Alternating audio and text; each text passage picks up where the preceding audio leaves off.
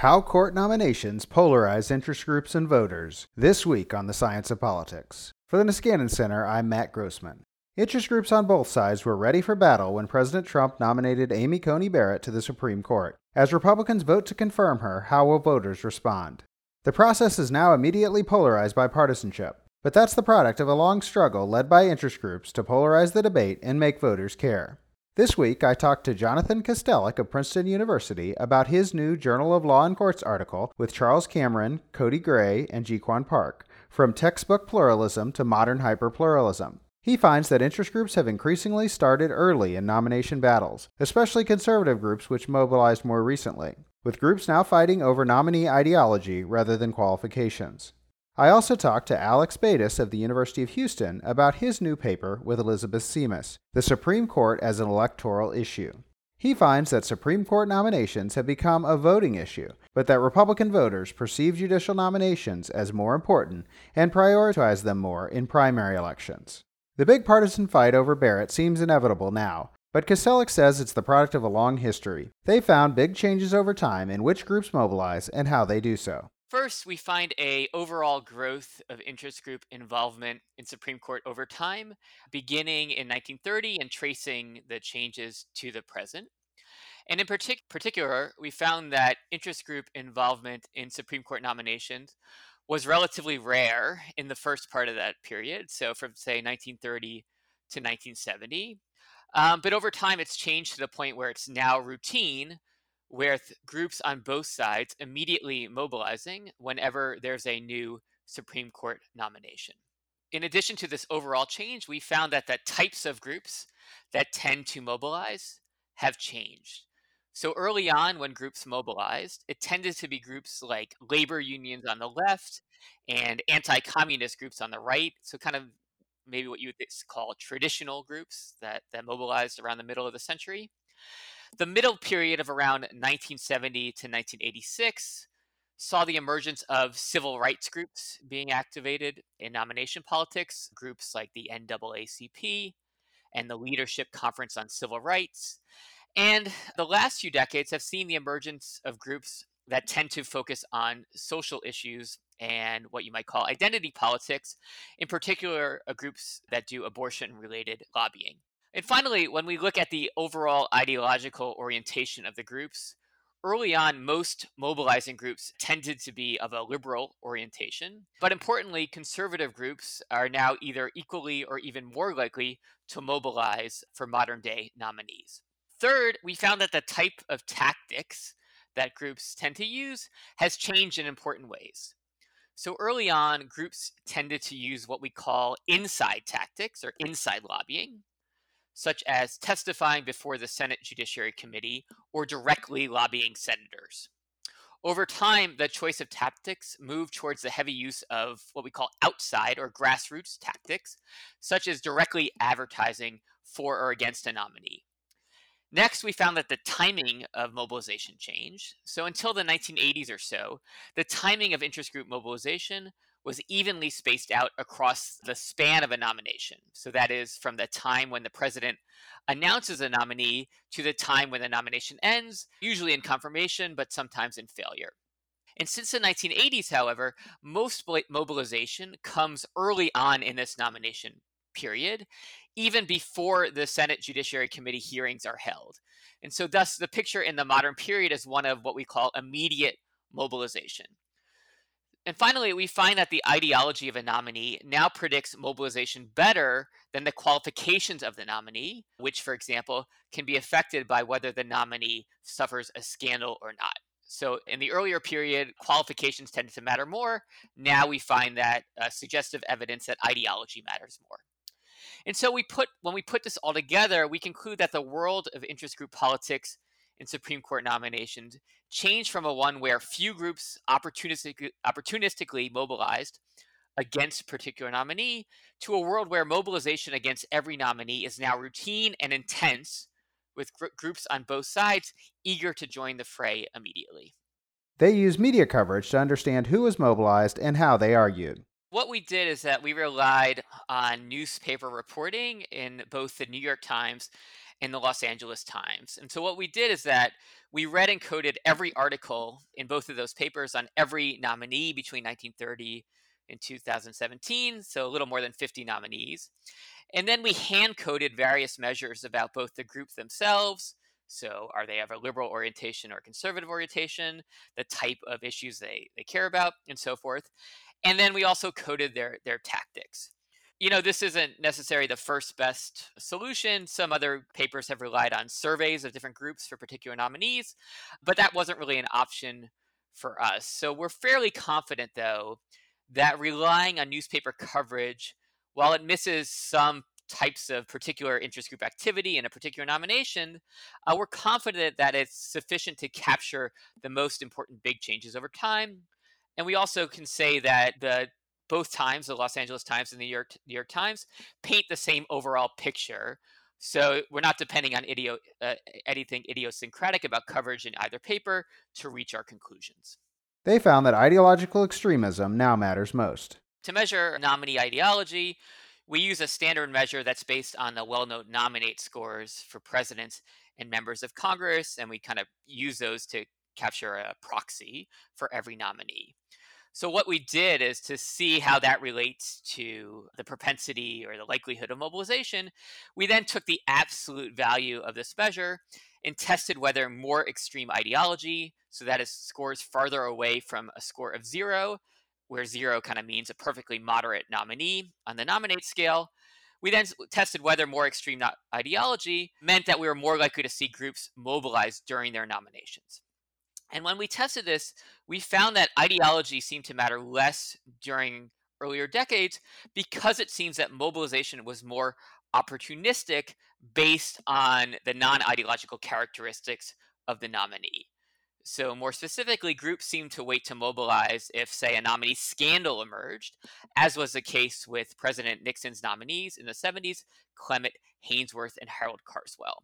Right? Again, so the overall picture here is not one of intense fighting every single time there's a nominee, but more kind of waiting to see what type of nominee we get, which means that ideology wasn't going to necessarily be a strong predictor. Over time, that changes. Where now groups are more likely to mobilize for any given nominee, right? So the baseline propensity to mobilize is higher, but the data suggests that more extreme nominees tended to get even higher levels of mobilization these days. So there are a couple reasons at least that could be going on, and some of these are maybe confounding from a methodological perspective. So one, we know that judicial ideology among a justice is now more predictable than it used to be. So in other words, right, we kind of now have a better sense of what a nominee is going to do on the court, which means that the stakes in some sense are higher because, right, there's less variance in how the justices perform. Another factor is that we know that the nominees of both parties tend to be more extreme than they used to. And in other words, right, the polarization that exists among all American elites these days extends to nominees as well. And so when you're getting both more mobilization overall and more extreme nominees at the same time, they tend to go together. Part of that was due to broader interest group mobilization, but identity groups are still more active than business. Overall, we know from the broader interest group literature that the number of interest groups exploded beginning in the 1970s. And so the rise we see in nomination mobilization around that time fits perfectly with this story. In other words, the overall trajectory of more groups becoming involved in Supreme Court nomination fights fits perfectly with the overall growth in the number of groups in American politics around that time. But on the other hand, when we look at the types of groups these days that are more likely to participate in Supreme Court nomination fights, groups like public interest groups and identity groups are probably overrepresented in mobilization politics compared to their number in the overall population of interest groups. Now, part of this discrepancy is due, we think, to the fact that Supreme Court nomination fights now center around cases such as Roe v. Wade that these groups deeply care about, so identity groups and, say, abortion-related groups. But at the same time, it's something of a puzzle why business groups like the Chamber of Commerce, which we do think are heavily involved on the amicus side, have not been very active in Supreme Court nominations, given how important the court is to issues surrounding economic regulation. So the question of which groups tend to mobilize in particular venues in terms of lobbying the court directly or trying to get involved in nomination fights is something that we're continuing to study going down the road. Groups have enlarged the fights, making them big public debates. Inside tactics are those that are kind of Washington, D.C. based, right? If you think about traditional lobbying and from kind of a new stat perspective, right, this is groups kind of going to senators, presenting them information, telling them they should decide one way or the other. Outside and grassroots tactics, as the name suggests, means kind of going around senators directly by trying to have a presence that either mobilizes the public directly or indirectly. So grassroots campaign would be trying to get public opinion to change. A outside tactic would be using television or internet advertising these days, again, to try to shape the direction of the nomination. So again, to summarize our overall finding, we find a large shift away from inside tactics early on in our time period, and moving towards the use of inside and or grassroots tactics. And so the natural question is why of this shift? So we can't say for sure, but we think that one factor is that groups have multiple goals when they mobilize, and outside tactics might support these goals better. So foremost, groups may hope either to help a nominee they support get confirmed or prevent a nominee they oppose from being confirmed. But statistically, at least, we know that most nominees do end up being confirmed, in fact. So, in knowing this, groups may also use nomination fights to do what's called organizational maintenance, right? So, trying to promote their organization, maybe get some funds. And so, advertising serves the goal of like telling your donors and supporters that you are in the fight, right? You are in the arena. And so outside tactics such as TV and internet advertising may work particularly well in this regard. In addition, if we think about what senators care about on a nomination fight, we know from some other research that senators' votes on Supreme Court nominees tends to track pretty well with public opinion in their home state. So outside tactics that seek to directly influence public opinion may be the best chance to affect the confirmation likelihood for a given nominee, even if success is the most likely outcome. Badas and Seamus say that enlarged fight has made voters care, but they found that Republicans see nominations as more important. It matters for voters on both sides in general elections, but also in Republican primaries. Our paper analyzes how the Supreme Court and judicial nominations can be seen as an important electoral issue. And as a part of our paper, we've conducted 3 separate studies. The first just asks a very basic question, and that is, do people find judicial nominations to be an important electoral issue? So when we asked them about judicial nominations on surveys, what did they say? For that, we found that, judicial nominations are kind of an average issue to voters. They don't view them as particularly important, but they don't view them as particularly unimportant either. And then we wanted to look at, well, what types of voters are more likely to view judicial nominations as important? And we found that Republicans are especially likely to find judicial nominations as important.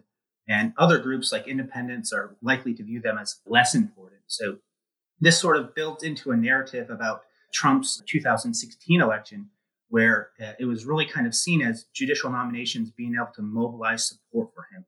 And that seems to be maybe partly correct. And in the second study, then, we wanted to examine whether judicial nominations can influence voting behavior, right? So here, we're leveraging the confirmations of Neil Gorsuch and Brett Kavanaugh to see if individuals held their incumbent senators accountable for their votes. And in the context of that study, we find that individuals who are incongruent with how their senators voted are more likely to vote against them in the midterm elections. So they're less likely to vote for their senators when they disagree with them for their votes on the Brett Kavanaugh and Neil Gorsuch confirmation votes. And then our third study, we wanted to analyze whether people make choices of candidates in primary context based on information provided about judicial nominations. So we designed an experiment which gave individuals choices between 2 co-partisans to kind of mimic a primary election. And in this context, the main thing we wanted to vary to our participants was the number one issue that the candidate would be focusing on in the primary election, what their number one issue priority was.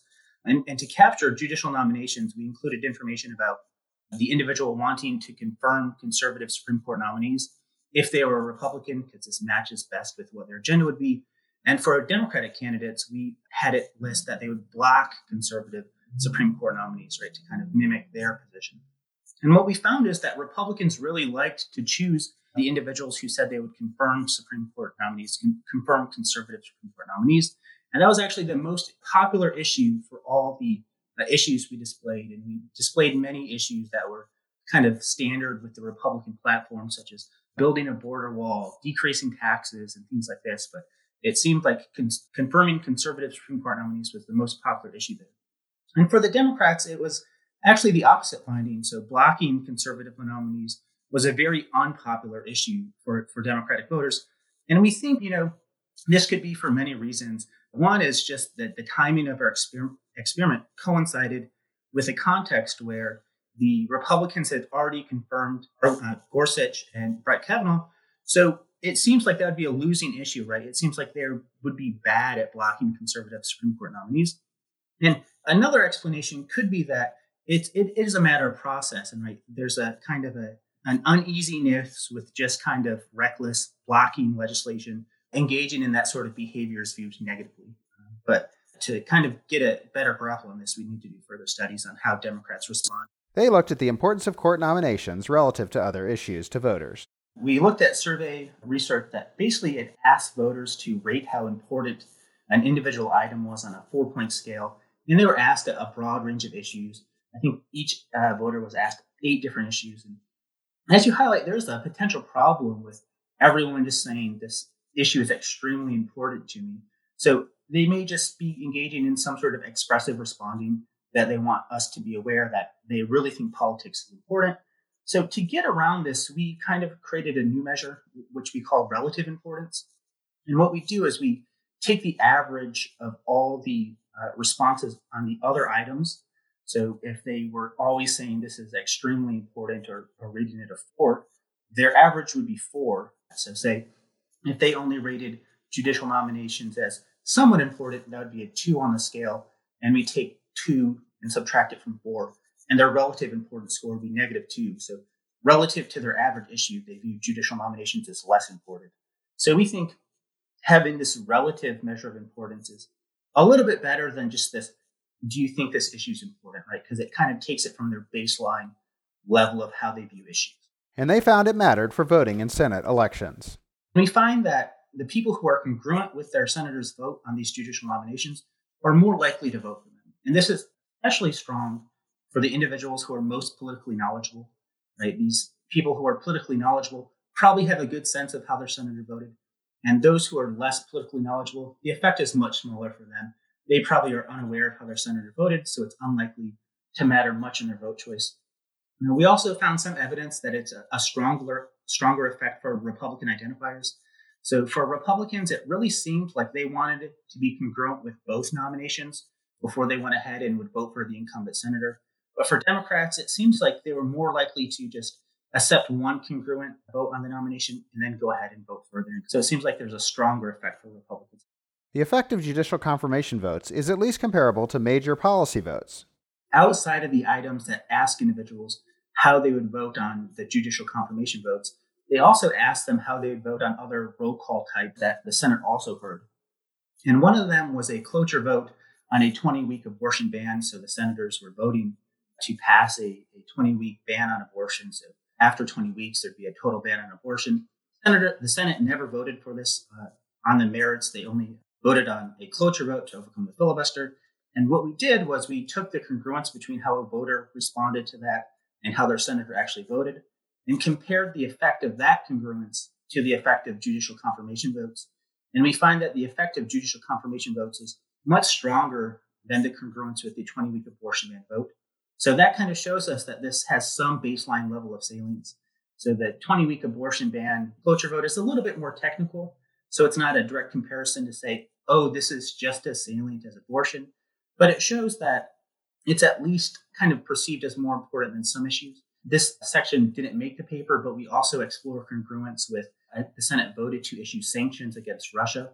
It seems that it is an important issue when we compare it to other potential roll call votes. And again, those aren't necessarily the most salient items that the Senate is considering, but it does give us some baseline. A survey experiment Badas and Seamus conducted found that confirming judicial nominees was very important to Republican primary voters. What we did in our study, it's called a conjoint experiment. where we kind of generate profiles of hypothetical candidates. And it gives the individual taking the experiment a lot of different information about candidates. So things about, their age, their background, their education, prior experience. And then most interesting for us was the number one issue priority. So the issue they'd focus most on if elected. And here we basically just took a lot of issues from the Republican Party platform and put them into the survey. So things about cutting taxes, cutting government spending, building a border wall with Mexico, and just kind of the standard Republican platform. And then we added in two components about judicial nominations. One was just confirming judicial nominees. The second was confirming conservative judicial nominees. And what we find is that Republican voters really responded to the item about confirming conservative Supreme Court nominees. There was less response to just the general confirming judicial nominees. So maybe there's an ideological dimension to this, or it requires an ideological prime to make the judiciary salient. And I think to maybe push back against criticisms that this is just a sign of partisan loyalty is the other issues that we presented to our participants were also kind of standard fare Republican items that would show that they're loyal to the Republican Party and its causes. Kastellec says it's hard to tell whether interest groups were the main cause of polarizing these debates. The general question of how much interest groups contribute to the current polarized environment that we see is a difficult one to answer concretely because there's a ton of endogeneity or circularity here, right? So did groups help cause the polarization, or are they simply reacting to it and trying to benefit from a polarized environment around nominations? And so generally, we think it's quite plausible that interest groups have contributed to the overall polarization of the process to the extent that we know that senators are, at least in part, influenced generally by organized interest. But at the same time, that we know that the public as well has become more polarized in terms of its opinion on Supreme Court nominees, so it's hard to disentangle those two factors. Some conservatives claim that the Bork nomination changed everything, but that's only somewhat true. One thing we can say about the nomination of Robert Bork is that he's certainly a huge outlier in the terms of the number of groups that mobilized. But at the same time, we know that overall interest group participation in nominations really starts to increase around 1970 with President Nixon's nominees. So I think it's a mistake to say that Bork's nomination changed everything, as is often contended. In other words, it's not that there was no mobilization beforehand, and then all of a sudden groups mobilized to defeat Bork, and that's kind of been the status quo since. At the same time, right, it's often claimed that Bork was a paradigm shift in terms of a nominee being defeated and based solely on his ideology. And certainly Bork was highly qualified, and all of the fight, the main opposition to him was ideologically based. But again, it's not true that ideology had never played a role in Supreme Court nominations. At the start of our data, John Parker was defeated in part because he was seen as being anti-union. He had also said some racist things that generated Democratic opposition. And even Haynsworth and Carswell, two of Richard Nixon's nominees who were defeated in the early 1970s, they were mainly opposed on grounds of qualifications, but they were also seen as somewhat ideologically extreme by many Democratic senators. So again, here, the overall picture is that Bork is obviously important and stands out because he was defeated largely on ideological grounds. But again, Supreme Court nominations have always had a bit of ideological dimension to them, so it's not like Bork came out of nowhere. But he says conservative mobilization by groups may have made Republican voters care more than they used to. Conservative groups have caught up to liberal groups in terms of the overall amounts of mobilization that they do on Supreme Court nominee. In addition, while we ourselves don't have data on this, I think it's likely that conservative groups like the Judicial Crisis Network now spend a lot more money on particular nomination fights than their liberal counterparts. And so to the extent that mass public opinion follows elite public opinion, which we think is plausible on many domains, right? It's certainly plausible that Republican voters may prioritize Supreme Court nominations more highly than Democratic voters have. Of course, things might be different following the block nomination of Merrick Garland and the current nomination fight around Amy Coney Barrett. But again, empirically, it's tricky to know how much all of this has trickled down in terms of nominations being an electoral issue. And so that's an active area of research that I think we should be engaged in. Badas agrees conservative group mobilization has likely influenced Republican voters, and he says it's unclear whether liberal groups can do the same. The fact that Republicans now care more about judicial nominations and kind of issues relating to the Supreme Court come from a lot of different avenues. So there's really been a strategic movement within the Republican Party since really the 1970s to kind of entrench conservative judges within the judiciary, building out of the Warren Court in a period of great judicial liberalism. Conservatives wanted to start to counter that, so they developed a stronger strategy for getting conservatives on the court. And this elite discourse kind of filters down to the mass public, right? So we know that how the public responds to a lot of things. They take cues from the elites in their party, and then they basically formulate their opinions based on that. We also see that in the context of the Senate, there's one study by Mark and Zillis that showed conservatives are more likely to introduce court curbing legislation, so they're focusing on judicial matters more so in the Senate as well. And I think through all of this, it kind of just filters down to the mass public. So that's how I think the Republicans and the mass public became more likely to see these issues as important.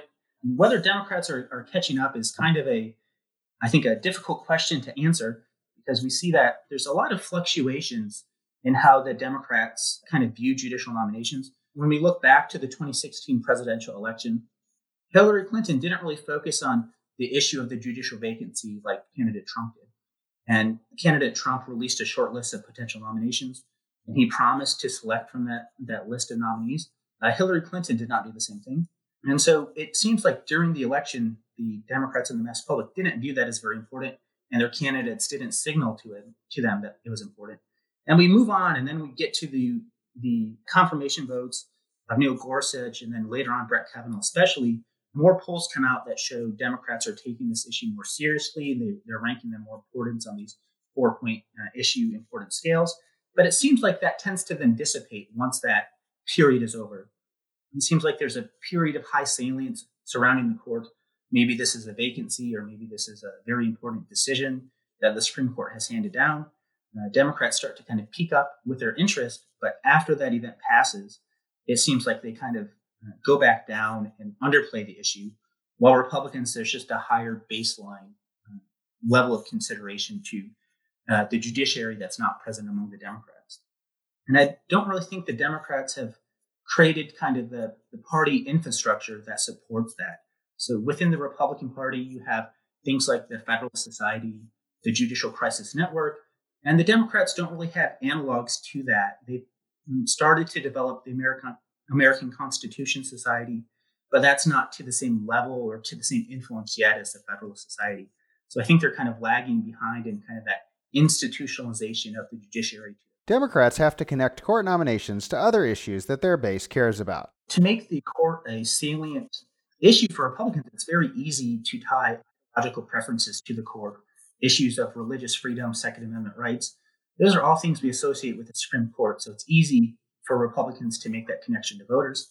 But for Democrats, it's a little bit harder to make those individual rights and individual ideological claims to the Supreme Court. So I think they're trying to move it to these group issue items such as abortion, such as kind of affordable health care for lower income individuals. So I think they're trying to say, if we want to have these kind of benefits, if we want to have these policies such as the Affordable Care Act, if we want safe access to abortion, we need to have the Supreme Court. So I think what they're trying to do is tie the Supreme Court to issues that are already popular within their party to try to, have that kind of rub off to attitudes on the Supreme Court. But interest groups have sent signals to voters that the judiciary is like other branches in policymaking. How we view the judiciary is really distinct from how we view other political institutions. Surrounding the judiciary, there's what's called the myth of legalism. So it's the idea that a lot of members of the mass public really buy into the idea that the court is kind of apolitical and independent. Through our political science research, we know that's typically not true, and that the court is a very political institution. So moving voters from that baseline perception that the Supreme Court is an apolitical independence takes some effort. So these interest groups, as they're broadcasting their messages, do so in a partisan or ideological way.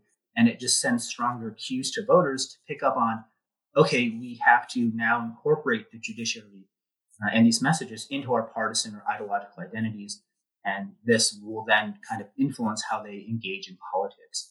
So I think as we see more of these kind of interest group participation, and the interest groups are increasingly, playing television ads, playing ads on the internet to send voters messages, I think increasingly this will help individuals move from the perception that the Supreme Court is an apolitical independent institution and be better able to tie the judiciary into their partisan identities as they see fit. So make these decisions on political engagement.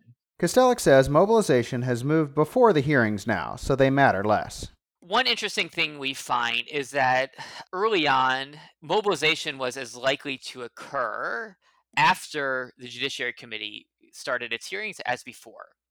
But in recent decades, that's flipped to now where mobilization occurs much more often before the hearings. And so why might that be? So one theory you might have is that committee hearings are a way to learn about the nominee, and then groups can react to what they learn. And that fits in more with the opportunistic story that we told, that I mentioned early on, where groups are kind of reacting to events that occur during the nomination. But from today's perspective, right, committee hearings are not so interesting because they're not designed to find out anything about the nominee. They're more for position taking by senators, right? And it's kind of this elaborate song and dance, right? So there's no reason for groups to wait to see what happens during the hearings to decide whether to mobilize. From their perspective, it makes sense to engage in immediate mobilization. Right, I think we've seen that with Barrett. You see groups on both sides kind of immediately mobilize. Conservative groups saying confirm her. Liberal groups saying it was not appropriate to move forward, given what happened with Garland in 2016. Right, and so I don't think these hearings, whether the format and nature of these hearings will be different because of COVID, obviously, but I don't think anything that emerges from the hearings themselves will shape the nomination fight in any meaningful way. When scandals do come up now, Badas says they just further polarize voters. It seems like a lot of these issues will actually polarize how people view these candidates. So if we look for Republican support for Brett Kavanaugh being confirmed, 91% of Republicans in the CCS sample wanted Brett Kavanaugh to be confirmed, and only 77% wanted to confirm Neil Gorsuch. So you have the more controversial nominee actually gaining more support among the Republican Party. And then if we were to look at the Democrats, 10% of them wanted Brett Kavanaugh confirmed, while about 30% of them wanted Neil Gorsuch confirmed. So it seemed like you have these allegations of sexual assault that just polarized the public. And it seems like those are filtered through partisan lenses where Republicans think this is some kind of hit job to derail a nomination. They don't perceive the sexual assault allegations as credible, and they want to kind of entrench themselves behind their candidate. They want to give that candidate greater support because they think that candidate's being supported. Whereas the Neil Gorsuch confirmation was relatively benign. There was, the minor procedural issue about removing the filibuster, which maybe doesn't filter to the mass public very well, and also kind of the broader procedural issue of holding the seat open. But that didn't seem to create too much negative attention towards Neil Gorsuch. Kastellec says mobilization in hearings may now be a way to maintain membership and signal to supporters rather than influence Senate votes. One thing we do in the paper is we kind of look at, how often do groups mobilize across our time period? And a lot of the groups are what we call one-shotters, right? They're kind of small fly-by-night groups that emerge to oppose a particular nominee, and then they go away, or at least they're not covered again. Right? And that's surely some type of expressive act against a particular nominee. But even for the repeat players, as we call them, like the NAACP or People for the American Way, right? Nomination fights are the way in which again, they show that they're in the arena, right? And we think that they're important venues to show that they're committed to the fight, both, for their own sake and also to help get more funds and please donors and so forth, right? So even if every nominee was perfectly predicted in terms of their failure or success, I don't know if much would change in terms of what we see in terms of mobilization politics today. And inside lobbying may have moved to the pre-nomination phase within party networks. I agree with you that Trump's process does signal inside lobbying success. And so our data can only capture the post-nomination phase of lobbying. So by kind of assumption or construction, it misses the influence that groups have on the selection process, which is certainly important. But I guess what I would say is this. So it's clear now that groups, and particularly on the conservative side, now spend a lot of their efforts in trying to influence who the president selects to the court. But I think that these efforts are more of a complement to the post-nomination lobbying phase than they are a substitute. And I would say this because though we can see in the data that the levels of mobilization that we find for more recent nominees have not returned to the very low levels that we saw in the middle of the 20th century, right? So it's not the case that inside lobbying in the pre-nomination or selection phase is substituting for the ex post lobbying that we see in the mobilization phase. Instead, we think that groups are trying to influence both the process both at the selection phases and the nomination phases to maximize their overall impact on the process altogether. Polarization has come to the Supreme Court, but it's not clear how much group influence on nomination politics have caused that. It's now clear that the voting behavior of the justices is more reliable than it used to be, meaning that it's more likely that a Republican nominee will overall have a conservative voting record on the court, and a liberal or Democratic nominee is likely to have a overall liberal voting record on the court. That's not to say that Republican appointees never make liberal decisions and vice versa, but it used to be the case that justices were much less predictable in terms of their overall voting behavior, in part because presidents and interest groups did not care so much about the court. And so justices were not picked with particular ideological or group goals in mind. And so to the extent that groups like the Federal Society have placed a premium on picking reliable justices, that has surely contributed to the overall level of polarization that we see on the court itself. On the liberal side, right, we have very few data points to work with because there have only been 5 Democratic appointees since 1969, only 4 of which have been confirmed. But there's no reason to think that going forward, that liberal interest groups will not place the same priority on making sure that Democratic presidents and senators confirm reliable liberal justices as well. Right. So to the extent that groups are influencing the process on the selection phase, now, like we talked about, right, that again will help to ensure the overall polarization that we see on the court. Both agree that we're at a late stage of nominations as polarized for the foreseeable future. First, Badas. The end game, whereas, we saw when a vacancy occurred and President Trump stated his intention to fill that seat, what happened was Republicans in the Senate came out to support the nominee before Trump even announced who the nominee would be, right? So they're just kind of, as he's going to nominate someone who's acceptable to us, we don't even need to engage in some kind of vetting process. We're just going to say, okay, we trust him to make a choice. And Democrats likewise are opposition right away. We still haven't had the hearings. And so that's an important issue. And I think that's kind of where things are going, where it's just going to be very polarized. It's going to be very hard to confirm any nominee now when there's a mismatch between the partisan identities of the president and Congress. So if you have a Republican president and a Democratic Senate, it's very unlikely that they'd confirm a nominee, just like we saw when President Obama held the White House, the Republicans wouldn't confirm a nominee. That could start to be the new norm, right? This sort of tit for tat game when you have to have unified government to confirm any Supreme Court nominee. I think the role of voters is probably tied up in that, right? Because again, if they're receiving messages from their parties, they're absorbing these messages from their parties or these interest groups and they incorporate that to their identities. Well, they're going to help perpetuate this, right? And it seems like it's a context where it seems like things are just going to get more and more polarized. Kastellec agrees. Polarization is likely the permanent new normal for nominations. I think we've learned in general that Supreme Court nominations are now just extensions of the larger polarization that consumes American politics in every facet. And nothing that happened with the Gorsuch or Kavanaugh nomination suggests anything otherwise. And I don't think anything that will happen with the Barrett nomination will do anything other than that as well. And I think it's a depressing thought, but in the absence of some sort of deep structural change to nomination politics, such as, for example, the introduction of fixed terms for the justices rather than life tenure, this is indeed what the end stage of nominations may look like, at least for the next few decades, which means that in theory, we will only get justices confirmed during periods of unified government, and the nominees who do get confirmed will be surely committed and reliable ideologues on both sides, and this in turn probably does not bode well for the Supreme Court itself. So where do we go from here? Badas is looking at what voters want senators to ask, but he finds that partisans are switching sides based on whether they want nominees confirmed. What's next for me in some of this area is diving a lot more into these process-oriented questions.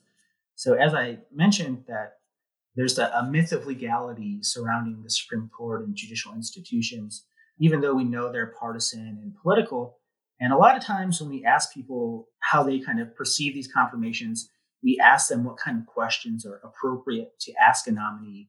So should we only be asking them questions about their legal qualifications and their background, or should we be asking them questions about their partisan identities, their ideological positions, how they make policies as judges, their preferences for cases like Roe versus Wade, affirmative action, things like that. And so what I do is I analyze survey data on those questions over time. And basically what I find is that people prefer a legalistic process when there's nominees that they support. So when there's a nominee that you agree with and you want to be confirmed, you think they should have a legalistic process. And then when you have a nominee that you disagree with and you want to sort of sabotage their nomination, you want them to have an extremely partisan and extremely political confirmation hearing. Because for the most part, we know that Supreme Court nominees are well-qualified individuals. They all come from elite backgrounds and have a great deal of experience. So if these confirmation hearings are just about gauging qualifications, almost any nominee is going to pass that bar. But if you move the confirmation hearings to be about partisan identities and ideological policies, it's much harder for nominees to clear that bar. So people who are opposed to nominees feel like this is a second dimension outside of that legal context where they can hopefully force a nominee to maybe say something inappropriate and derail their nomination. Kastellec is now connecting group behavior in nominations to their attempts to directly influence the court. The biggest question we have in terms of studying interest group influence on the Supreme Court itself and how it relates to the work we did in this paper is we want to further explore the relationship between what the Supreme Court actually does and how this relates to group mobilization. So we're in the process of using amicus briefs. As you mentioned, this data was collected by Janet Bach-Steffenmeyer to figure out which groups attempt to lobby the court directly in particular cases. And then we want to connect that data to the data of nomination and mobilization groups that we used in this paper. And in particular, we think that there may be certain watershed or important cases, like canonically Roe v. Wade, that spur particular groups to become active in judicial politics more generally. And we want to understand the connection between lobbying during the nomination process and lobbying the court directly in the form of amicus briefs. And finally, going forward, as you alluded to earlier, the role of the groups in the selection process will be really important going forward. And so it's an open question whether liberal groups will have the same role in shaping Democratic nominees that conservative groups have had with recent Republican presidents, in particular President Trump. Also, will future Republican presidents continue the Trump model of essentially outsourcing nominations to the Federalist Society? These are questions we simply have to wait and see, but they're going to be highly crucial for understanding the influence of interest groups in Supreme Court politics going forward. There's a lot more to learn. The Science of Politics is available bi-weekly from the Niskanen Center. I'm your host, Matt Grossman. Thanks to Jonathan Kastellec and Alex Badas for joining me. Please check out From Textbook Pluralism to Modern Hyperpluralism and The Supreme Court as an Electoral Issue, and then listen in next time.